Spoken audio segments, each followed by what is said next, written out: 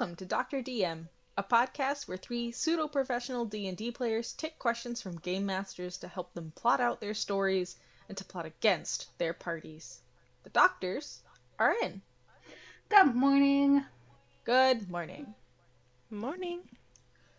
Happy Easter to the two ladies in front of me, virtually. And to everybody else who listens and celebrates. And if you don't celebrate Easter, I hope you're having a very sunny Sunday. Happy Sunday. Happy spring. Yep. It's still Sunday. It is still Sunday. Yep. So what have you guys been up to? Well, I had a migraine last time we tried to... Oh, no, I didn't. That was before we tried to record. I had a wisdom tooth issue last time we tried to record. Yep. My body's falling apart. Yeah, but not like you. No, but it's okay. We're here today, and my tooth is not causing issues. And I have coffee, and there's a kitten in front of me. And I'm ready to go. So thank you, listeners, for being patient with me and with us. Yeah. We all have our those release days. schedule hasn't been incredibly helpful. Schedule. We're still making episodes. That's true. That's true. What about you, Tasha? Sorry, work's been kind of busy, weirdly. Things are starting to open up a little, so we're starting to actually do stuff at the store again. I'm running a D&D game where everyone has their own table, and then I put the map up on the screen. Oh, neat. That's kind of cool. Mm-hmm. Is it working well? For the most part, I'm still running into like one or two snags, but I nothing I can't fix in the moment and then try to make better next time. Will laser pointers help? So people can move characters? Sort of. You know, it's funny, your mom and I were actually talking about this when we visited Beth earlier last summer. I don't know where Beth was, but she and I were talking about, like, a patented, special, outlined, like, whiteboard that could be used. Was this when you guys were flying that you put up on the wall. What? Was this when you guys were flying out to Oklahoma? Yeah, I think we were already in Oklahoma. I feel like we were already in your living room, but we were chatting about it, and we were like, what would make things easier? Because, tables are crowded, and you can't sit together now. And she and I had the longest conversation designing a whiteboard for D&D specific use. And I remember it getting very involved. So if you want help, Tasha, about distanced projection and assistance for D&D, go talk to your mom, because she probably remembers more than I do. I think I actually remember this conversation because she did tell me about it, about how you would put up a whiteboard on the wall, and you can just flip it over and have it be a picture on the other side, and then you flip it back and it's a board. Yeah. Or you could have projector screens when they roll into the case above it. You could just have a roll of some, fancy canvas art and just roll it down and hook it so that it covers the whiteboard. But then when you roll it back up, last week's session stuff is all still there. So it would include a grid that you don't have to draw yourself. And then everybody's minis could be on magnets. And if you really, really wanted to have, a mini figure that looks like your character, we could sell little magnet stands that have indents in the center so that your minis can clip into it and not fall off. Oh. They actually already make something like that for, Warhammer, because people found out that trying to stick things in foam all the time means all the spiky bits fall off. So they've been trying to use magnets to help move minis, but this would be entirely a good purpose for it. Yeah. So you could move minis on a vertical map, but the minis would still look like they're standing up, so you're not just looking at them from top down. But it would also mean distantly that you could stand really far away and just have the DM or people take turns coming up to the map to move things, so you're not in everybody's space.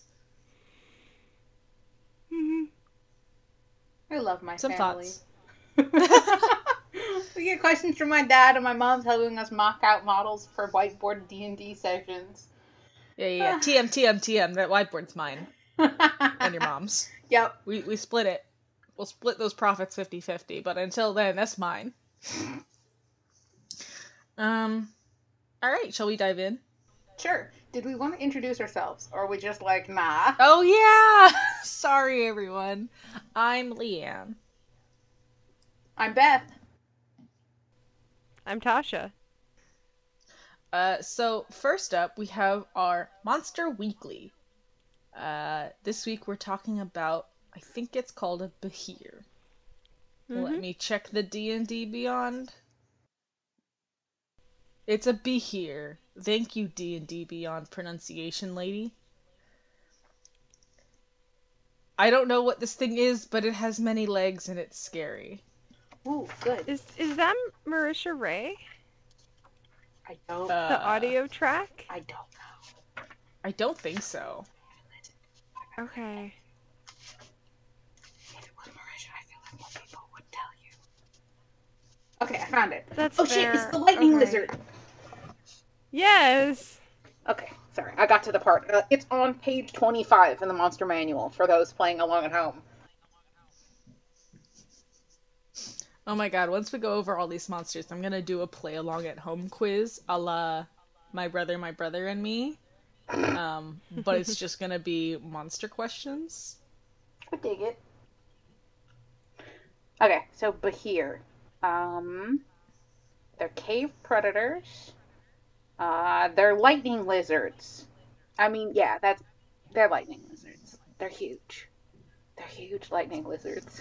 Foes of the dragons. In times long forgotten, giants and dragons engaged in seemingly endless wars. Storm giants created the first Behirs as weapons against the dragons, and Behirs retain a natural hatred for dragonkind. Cool. Neat. So they were created?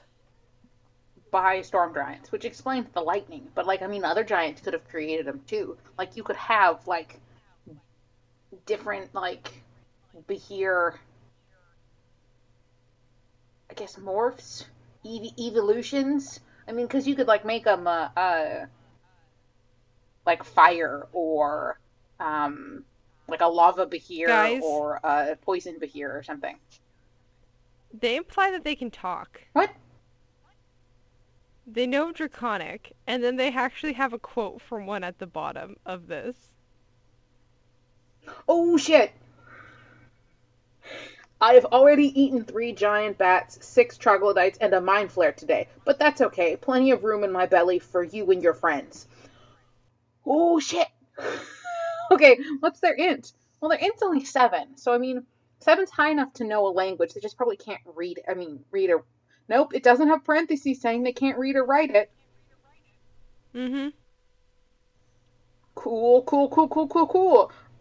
They also have a 23 strength, so... Just in case people are wondering, that whole "I'ma eat you" is not a joke. It has a swallow ability.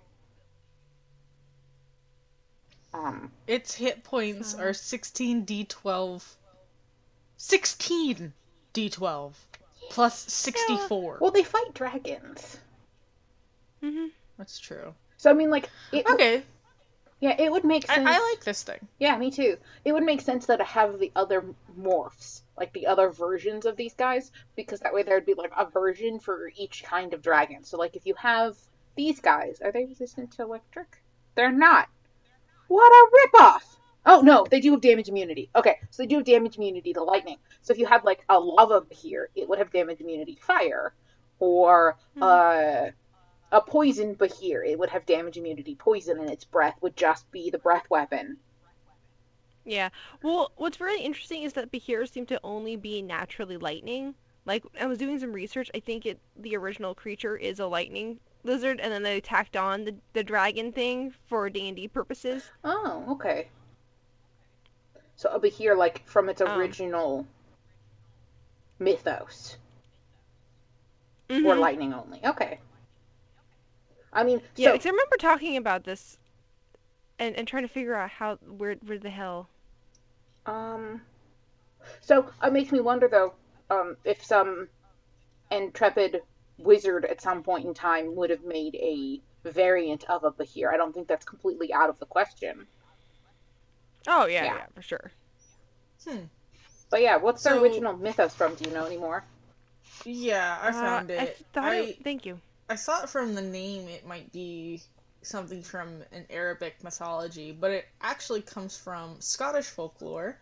I'm not going to try to pronounce the Scottish version of its name, but it is a large snake-like creature or dragon. Um, the Scottish Gaelic word has been defined variously as serpent, lightning, and thunderbolt. It also is referred to as venomous serpent and serpent or adder.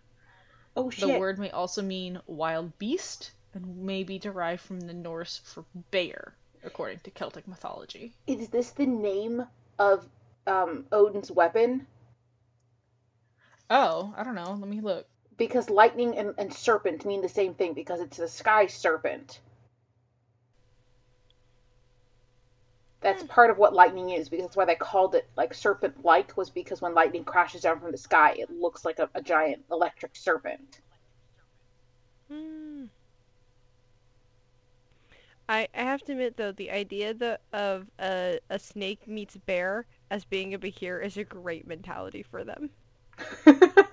It's a bear snake and it It's breathes. a bear It's an snake. electric bear snake. Yep. Bahir. Just treat it like an Bear electric bear snake. snake that can talk. Yeah, I mean it's pretty apt because they're cave predators, so they hang out in caverns, um, and they do they burrow? Yeah, no, they climb. So they're like, so they don't dig their own caves, but they hang out in other cave systems. So like, if your party thought they were gonna go fight a dragon, only to discover, nope, the dragon's dead, but the Bahir is there. It would be a great switcheroo for your whole party thinking they're getting ready to fight a dragon, only to discover a Bahir, and it's a monstrosity, not a dragon. It's not dragonkin. So any of the stuff that's Mm-hmm. designed to fight dragons would not affect it, except for here. But it gives you a good challenge like a dragon. Yeah. My challenge rating's 11, so I mean, this would be a good. I don't want to throw a dragon quite yet at my party, but I made them think it was a dragon, and then you throw a Bahir at them.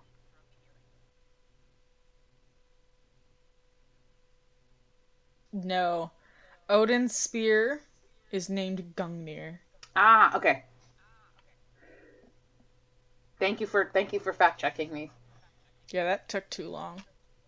That's okay, we got there. Thanks, Wikipedia. But yeah, so they've got the constrictor abilities, they have lightning breath, and then they can eat somebody. That's I'd pretty say neat. if you're trying to use a dragon in a situation where a dragon might not be the best Hmm. option, so let's say your party's deep underground. Yes, dragons can be in caves. I feel like the end of a dungeon crawl tends to be, oh no, big cavern, big dragon. Um, but I feel like these might be a better option for certain folks who still want that big, scary, lightning breath dragon feeling. Um, because they're centipede like and they're natural cave monsters. So I feel like if you're going down a natural dungeon crawl, um, and there's a lot of tight, twisty passageways, a dragon might just be too big to fit down them. But this thing, which can coil up like a snake and has too many goddamn legs, Hmm. is probably the better option. Oh yeah. Um, they're definitely cool. They're definitely It a neat has a creature. challenge rating of 11, Yeah. so it's close to equal Hmm. to a dragon. And they have a stealth score. Like they have a +7 to their stealth. So these guys hiding on the ceiling, this is the perfect encounter for. And then the monster drops down from the ceiling, or better yet, the monster breathes lightning at them from the ceiling because they're in a line already. You can pretty much line up your party really easily if you're breathing lightning down from the ceiling at them. Yeah, it's significantly even easier in a cave when you're, looking at like a 5 foot Yeah, wide and they entrance gotta walk and single a. file like idiots. Mhm. Mhm. Mhm. This would be a fun monster, especially if the Behir finds them, breathes lightning at them, grabs one of them, eats it, and then runs away. Oh god, that's So then your terrifying. party has to go chase down this Behir as your friends inside of it trying not to die. That would be fun. That would be a fun adventure. You shoot everybody with lightning and you eat somebody. Ah, it's a pretty decent monster. I'm just Yeah, I imagining like this eating thing. my wizard. It'd be funny as hell. It's a good monster. It is considered huge, which starts to get into some of the issues I can sometimes have with the classifications for size. So this guy is considered huge. I would probably tack that in as like 2 across, but then make him longer.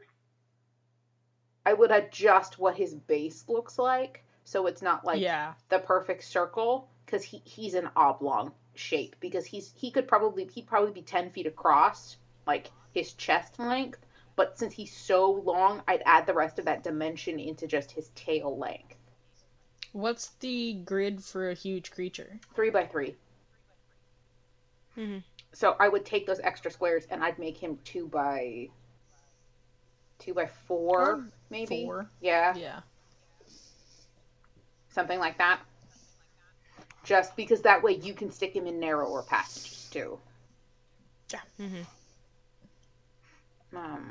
And you could even make him bigger. I mean, like, you could definitely easily up him to a challenge rating, 15 or whatever, and make him a gargantuan monstrosity. Because there's no reason that they can't get bigger. Like, you could be facing an ancient Behir. I mean, that's easy, especially if you got ancient dragons. So if you wanted something like this as a deep cave dweller and a scarier monster, you could easily pump him up. Upping his stats would not take very very much time. I like this thing. Yeah, me too. Mm-hmm. Cool find. Mm-hmm. Yeah, I like just going through the bestiary and being like, yep, everything here is awesome. We just need to take time to look at it. Yeah, it's definitely been fun. All right. Shall we go on to our first appointment? All right. So this has long been in the waiting for us. We keep pushing this question back, so I'm excited to finally talk about it. It also goes back to the original call out for questions, which is if you're having trouble in a game and you want advice, talk to us. Bring your question to us. We'll analyze it and then we'll give you a diagnosis. So here we go. I'm having a PC play with a demonic-like entity inside their head. This entity does want the PC to kill, but it doesn't want to do it at the cost of the PC's willingness to cooperate with the demon. Do you have any suggestions on how to run this entity? From Zach P. Yes. Yes, I do. You did this for a while with Micah, didn't you? Tasha started it, but yes, I did this for a while with Micah, and then I have had several characters over the years, who I have GM'd for, have demonic, evil entities, less not good entities, because they could be neutral as well, inside their head, encouraging them to do things. So I mean, that's just a warlock. Like, anybody who's played a warlock has had to deal with this. yes and no. The patron shows up and does stuff, but it's not the constantly asking you to do scary things in the same way that something like having a demonic entity living in somebody's head is. This is almost like a possession-esque, where the creature inside their head is egging them on to do something, and to slowly essentially corrupt their soul, versus a warlock who's already sold their soul.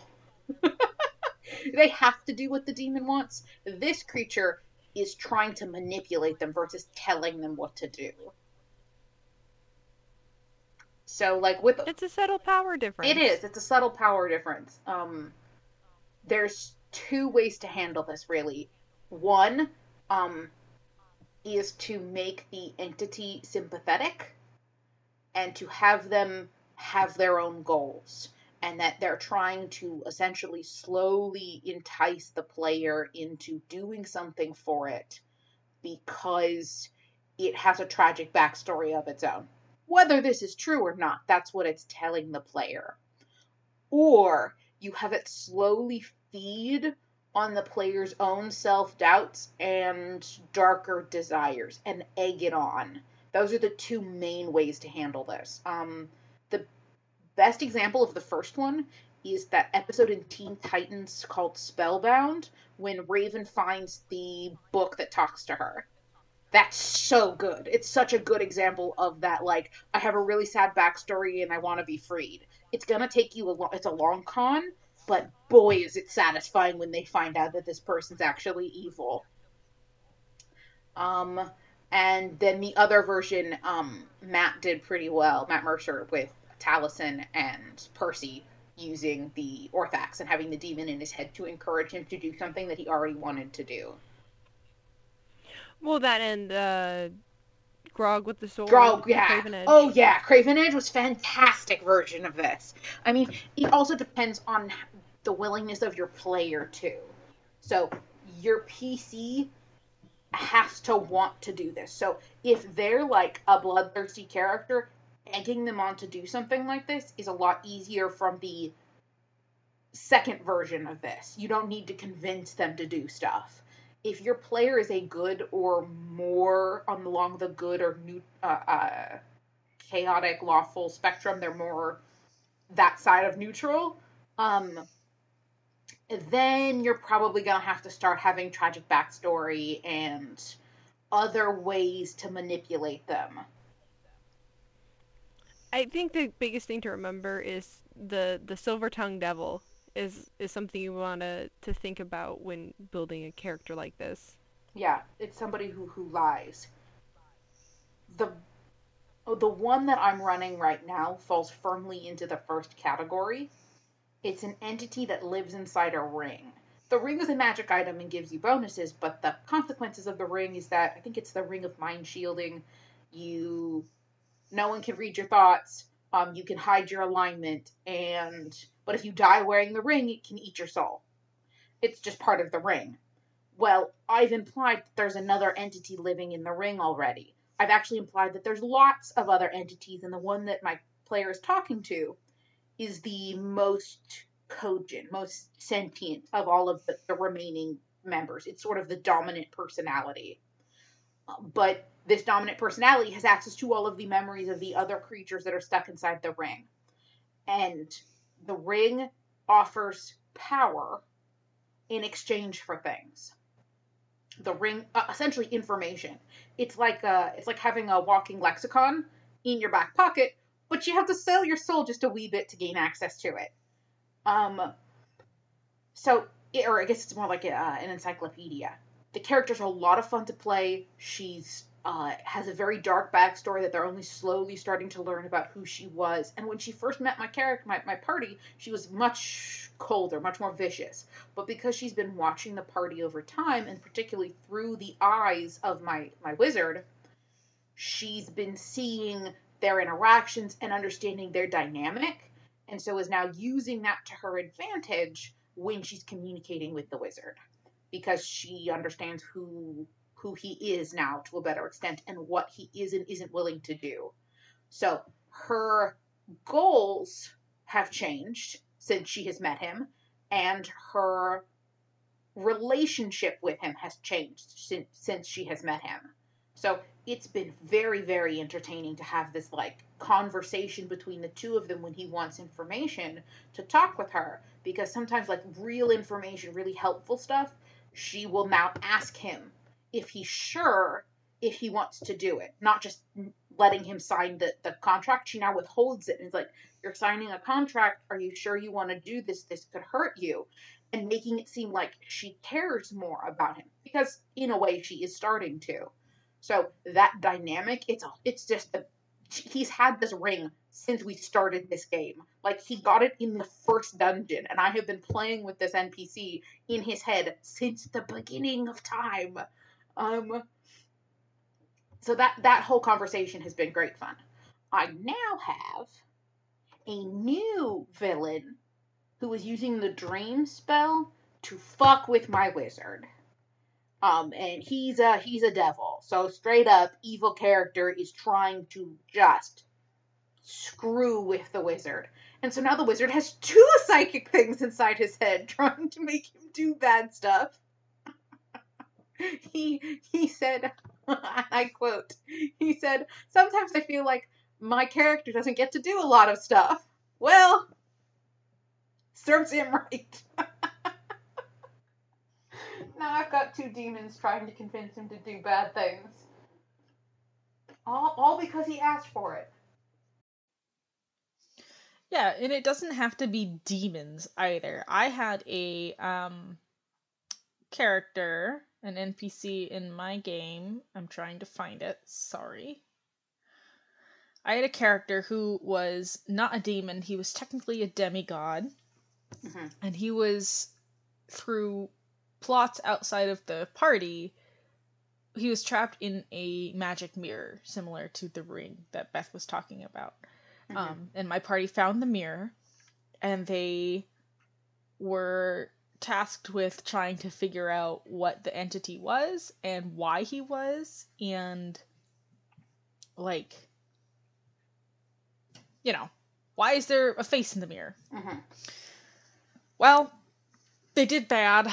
They did a bad when they were looking at the mirror, and the person who picked it up ended up rolling a natural 1. So I was like, well, how do I resolve this? Because this isn't an evil entity. He wouldn't just, take over immediately or break out of the mirror and kill her. He's not evil. Okay.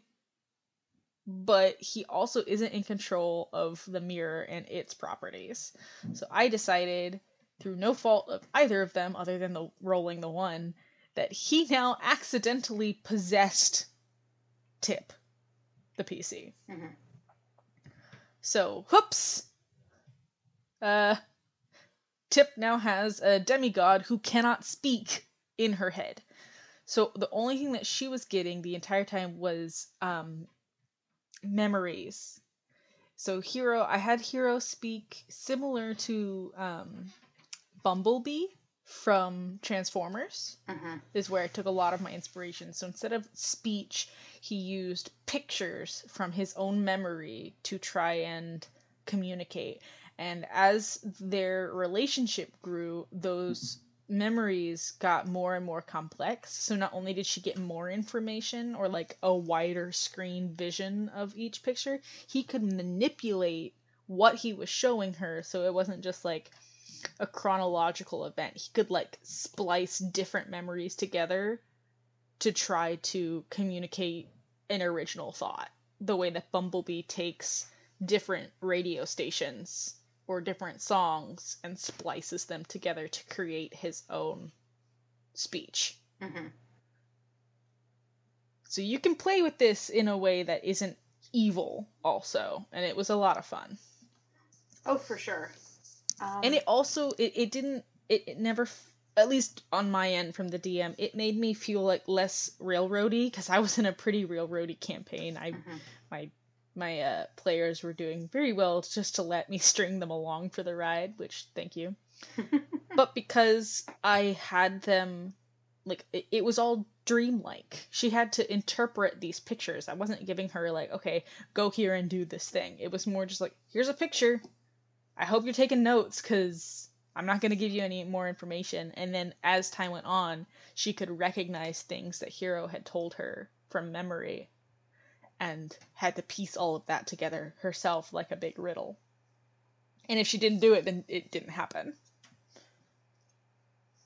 So that was fun. Mm-hmm. Yeah. Definitely very cool. I mean, because like the idea of having a powerful entity inside a PC's head can be come at from all different angles. I mean, yes, warlocks, obviously, but I mean, the same kind of goes for clerics, having their gods to communicate with them. You can get away with a lot of those vibes by having their gods give them little hints or nudge them along in the same way that a warlock's patron might be doing it, but more ethereally because they can't do it directly. But having a PC have something like an angel inside their head would work very similarly. I mean, it would be the equivalent of having some kind of strange consciousness asking you to do things.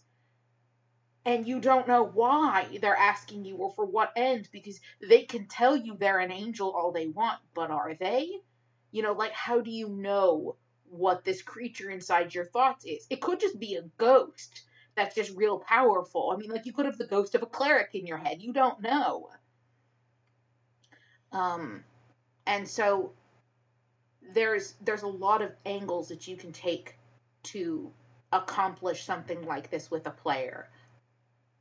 For the manipulating, for particularly for this question, this entity does want the PC to kill, but doesn't want to do it at the cost of the PC's willingness. Giving your PC, learning about your PC, and then finding out what things the demon and the PC agree about can be tricky, but if you can start finding those points of agreement where killing something, like, oh, hey, go kill this, you know, this monster or this bad character or whatever, if you can find those points of agreement and having the recognition that they have a common ground, will start chipping away at the PC's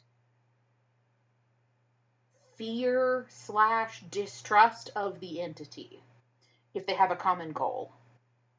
Are you guys still there? Mm-hmm. Okay, cool. Yeah, sorry. Alright. Just didn't really have anything to add, just that. Yeah, I mean, have you done something like this, Tasha? Run an NPC like this? Or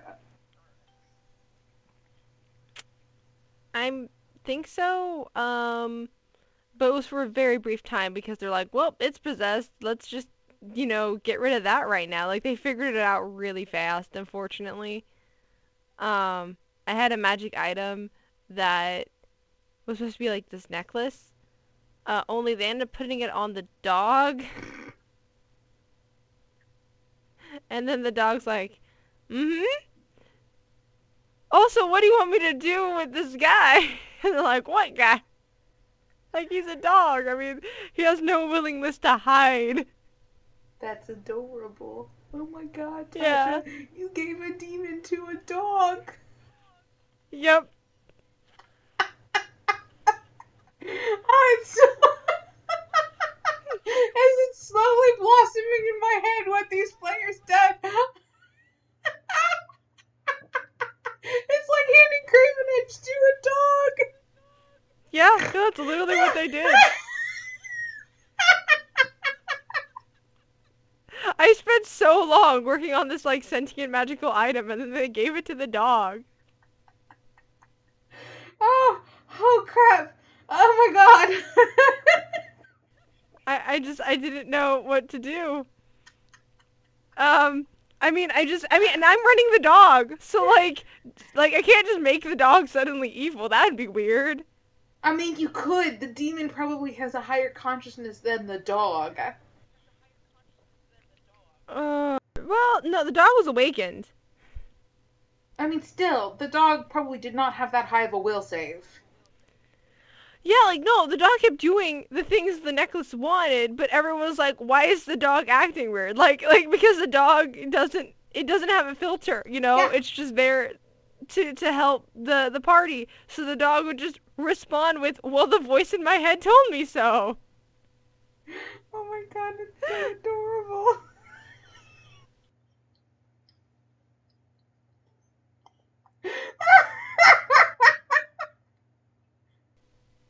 Tasha, I mean, it the turned word into picture you have put in my head is beautiful.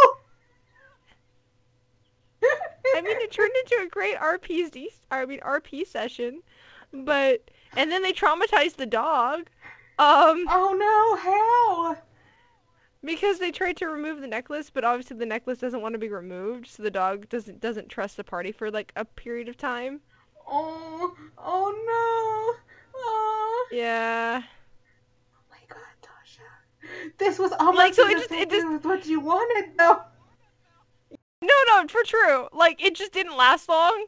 It just was one of those things where instead of having like the demon around for a bit, it just left lasting trauma on the party. Oh my god, I'm actually in tears. I'm laughing so hard. Like, at this point, I can't even remember what the sentient item was. I feel like it was connected to Loth somehow because they were supposed to be in like clearing out a Loth tomb or like shrine because she like took over another god's shrine and they wanted to claim it back. And they found the evil necklace, and because it's a necklace, they're like, why don't we just throw it on the dog? Shame on them for not checking it before they put it on their dog. Oh yeah. Oh no, 100%. That's priceless, though, Tasha. Well done. I'm like, I know you didn't intend that, but it's still, oh, that's so beautiful. So I just like it's one of those things where it doesn't quite apply to this question because it didn't like stick around long enough. On the other hand, having a character get forcibly remove something from their head should have lasting trauma about trust with the party. So that was the end result of that, where mostly the dog wouldn't talk to a lot of the players, and they had to like coax the dog into helping like no, it's okay. We're here to help you. We really want to help you. We're not trying to hurt you. Oh, oh, oh. Mm-hmm. That poor dog. I mean, we kind of did something similar with Micah, unrelated to the demons in his head that were like actual demons. Brief warning, that campaign had a lot of themes of ex-slavery and the traumas that come along with that. So I'll try to be brief and I won't go into too much detail because that can be triggering. But Micah was an ex-slave and he still had physical elements of his slave life on his body, like old collars that couldn't be removed because they were magic items. They were essentially cursed items that we had on his body. So our characters were trying to convince him that it was okay to take it off. But because of his history, he didn't want to due to just simple conditioning. It was bad if it got taken off, therefore he wasn't going to take it off.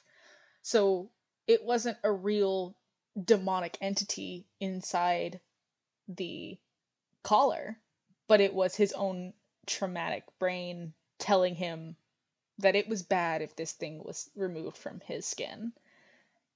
And so our party had to try to convince him that it was okay and this was actually good and something that would help him heal. And it took a lot. And by convincing you mean forcibly removing it. Unfortunately, it did have to come to that. But like, well, we had our party had a long conversation about at what point does voluntary consent end if it's something like slavery. And I don't recommend having these conversations with people to be unless fair, you really care about them. To be fair, like, we've known each other since high school, so we yes, had a long-standing friendship before we got into the deep, dark side of Dungeons and Dragons. And B, Micah also had been manipulated by an evil god during this point, whose whole vibe was, yeah, slavery's great. And so, like, he was literally in the process of being corrupted. This token, the collar, was starting to become associated with not just his trauma brain, but also with the god. And so it was like a turning 2 for 1. It was like a 2-for-1. This had both a demon-like entity is trying to convince you to do something evil, And your brain is trying to tell you that you shouldn't do this because you've been conditioned to think that way. We really piled on shit on top of Micah when we got to this point, when we had to really knock did. his ass out to take the collar off. But we did. We had to knock him out, and then he got mad at us because we took the choice away from him. And so we had this whole conversation about consent and what that meant and what it meant to each other. And, like, it was a great bonding moment. It also meant that I don't think we slept for, like, a fucking week because this conversation was all over text. So, like, we were just texting each other for, like, a week about this conversation. Yeah. We talked a long time before, and we talked a long time after. And I feel like those are things you can only do with a party that you trust. Like Beth said, we've known each other since high school. Some of us since before high school, and we've been playing games in text form, which is just inherently due to the medium. It's much more personal when you're texting it instead of speaking on top of a table with other things happening. So it got dark, but I feel like it also that helped. Because we were so close, or we are so close, that we were able to dig into this issue much deeper. Yeah, so this concept has a lot of layers and nuance to it that can be added in on top of this if your party is willing to have those kinds of deep conversations while they're supposed to be drinking beer and killing monsters. Like, if they're down to do this, then you can go so much farther with this concept of a demon-like entity, convincing them to do stuff, because you can really start just manipulating this PC.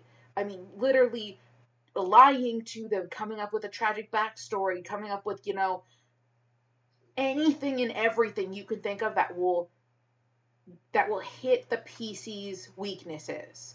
That will get to underneath the PC skin and make them want to cooperate because they're seeing the villain as no longer a villain. That in and of itself is something you are probably going to need to talk with your PC first, your player first, before you start fucking with their player character like this. Yeah. Because definitely they need to know that you are going to be emotionally manipulating them. You need to have this conversation. You don't have to tell them how. You just need to tell them, hey, friend, I'm going to emotionally manipulate your character. Are you okay with this? If you're not, we'll figure out something else. If you are, I'm telling you now, I'm going to be doing this. So you need to then separate out the game knowledge versus player knowledge. Your player doesn't know this. You, or your character doesn't know this. You, the player, do. So, like, your character needs to react how your character will react. I, your GM, need to let you know I'm going to be fucking gaslighting you at the table. Yeah. That's such an awkward line when you're like, hey, I want to do this thing, but it's literally to fuck with you, like, you in your head. And how do I do this without being like, no, I'm not trying to be a dick about it? Yeah. Wow, I used a lot of swearing in this one. Yeah, have fun whoever's editing this. Tasha. Sorry, Tasha. Again, sorry, I really want to take out the F word. Yeah. I think you have a lot of wiggle room here, Zach. There's a lot of ways to do this. I think sticking with Beth's first two suggestions is probably your best bet if you haven't done this before and you want to keep it pretty simple. Either have the entity be very sympathetic. Which can be a lie. It can be a straight up lie. It doesn't have to be true. It can lie, yeah. You can totally lie. Or you could not lie. You can create a really sympathetic and also very devious, don't eat that, don't eat that, don't eat that. What is that? Give it to me. God, I wish that was text. I'm keeping that. Because that text message would have been great.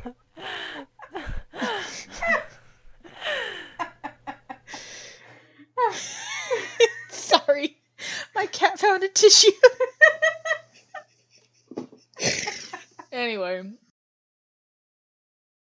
you can either convince him through long-term sympathy and just getting, like, building a relationship, or play on, don't stand there, come on, dude.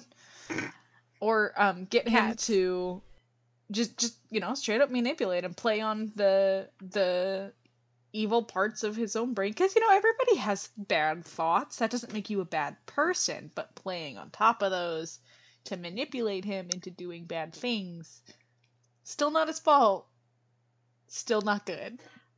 I feel like that one ramps up the guilt feeling at the end. It does. Quite a bit. The other thing is how much this demon understands about the player character. Does the demon have access to all of their memories and all of their dark, thoughts and everything? Because if it does, then you need to have that conversation with your player to get all of those, nitty-gritty details out so your demon can start using them to manipulate your player or the character. So you need to know that detail. How much does this entity have control over the player? Or does the player need to tell the entity information in order for the entity to start using it against them? So that's something you have to just define, and you need to stick with it, which direction you're gonna, go with that. But yeah, the manipulation, it can be a lot of fun. But something you need to keep in mind, if you are doing the lying route and you don't want them to know you're lying, do not remind them about their skills. Don't remind them to make insight checks. I know sometimes as a GM you can get in that mindset. You're like, hey, maybe give me an insight check, because you're trying to give them to clue in. Don't do that. Let the player try to remember that they're dealing with a demonic creature, that they need to be constantly checking to see if this creature is lying to them. Because if they don't check, then they don't know it's a lie. It's simple as that. If they don't insight and you don't make a deception check, then then you get away with that lie, because they're not thinking about needing to constantly check what this creature is saying. If you want to give a tell, give inconsistencies. Yes, that would work too. So like you should come up with a story and then make subtle changes to the story over time. If you want them to cue in that this demon is lying, if you really don't, and how powerful this demon-like creature is, it might really know what it's lying about, Whose keyboard is having? I'm assuming Leanne's. It's my cat. He's walking on it. I'm so sorry. It's okay. It just looks like our Google Doc is having a fit. Yeah, it's Luca. He's stepping all over it. It's okay. So yeah, there's a lot that you can swing with this one. Yeah. If you have more specifics about the PC and about the demon, and you want more suggestions about how to work with this entity, let us know. Feel free to email us again, Zach, and we'll see if we can help dig into the nitty-gritty a little bit more. If, for example, you don't want to give us those details because you're afraid your player might be listening, change your name to ask us to use a different name for this, because that way your player won't know that you're their GM. Or change the player's name, or change the demon's name, or whatever else. And we're willing to work with you to make sure that we're trying to help keep your machinations a secret from your party. We're down for that. I also don't have to show up that episode. Oh, are you playing in the game? Well, I wasn't originally. Possessed? Are you possessed, Tasha? I am not the one Are you getting possessed. the secret information from us? I feel like I'm being used. No. I wasn't originally. I was just listening to the podcast version, but since they moved the day to Wednesdays. Stop! Things appear to be on fire at Leanne's dwelling. What were you saying, Tasha? Cats apparently light things on fire. No, I was just saying that I recently started playing in this particular game that I think. This is happening in. Mm-hmm. Okay. If that is the case, Zach, and you do need to contact us, feel free to email us, and we'll try to give you more details off the air. We're always welcome to do that. But yeah, so in case you don't want to give away your secrets to one of our co-hosts, Because it's still all friends and family, guys. Yeah. All right. Do we feel like we've covered it pretty well? I think so. Yeah. All right. Well, thank you everybody for listening. Once again, sorry we're late. Our release schedule is kind of non-existent at this point, but thank you so much for keeping up with us and downloading anyway. We're so happy you're here. If, like Zach, you have any questions about your specific campaign, feel free to share it with us. You know, we're happy to dig into any issues that your campaign is having, even if they're not issues, even if you just want, you know, a little bit of brainstorming help or somebody to look over your plans for future encounters or future plot points. Just, you know, send them our way. Email's probably better because there's no character limit on email like there is on Twitter. But if you'd like, Twitter is at dear_doctor_DM. And our email is deardoctordm@gmail.com. Doctor is spelled out in both instances. Remember to give us enough context to work with, but if you fear that your listener or your players might be listeners, you could be a little bit more vague, or just in your email, give us all the context and tell us which plot points to ignore when we're actually talking about it. Because then at least we'll have the info and we can help. We don't have to spoil anything for your players. Also, remember to rate, review, and comment on iTunes or wherever you get your podcasts so we can help our show grow. Thanks again, everybody, for listening. The doctors are out. Bye, guys. Bye!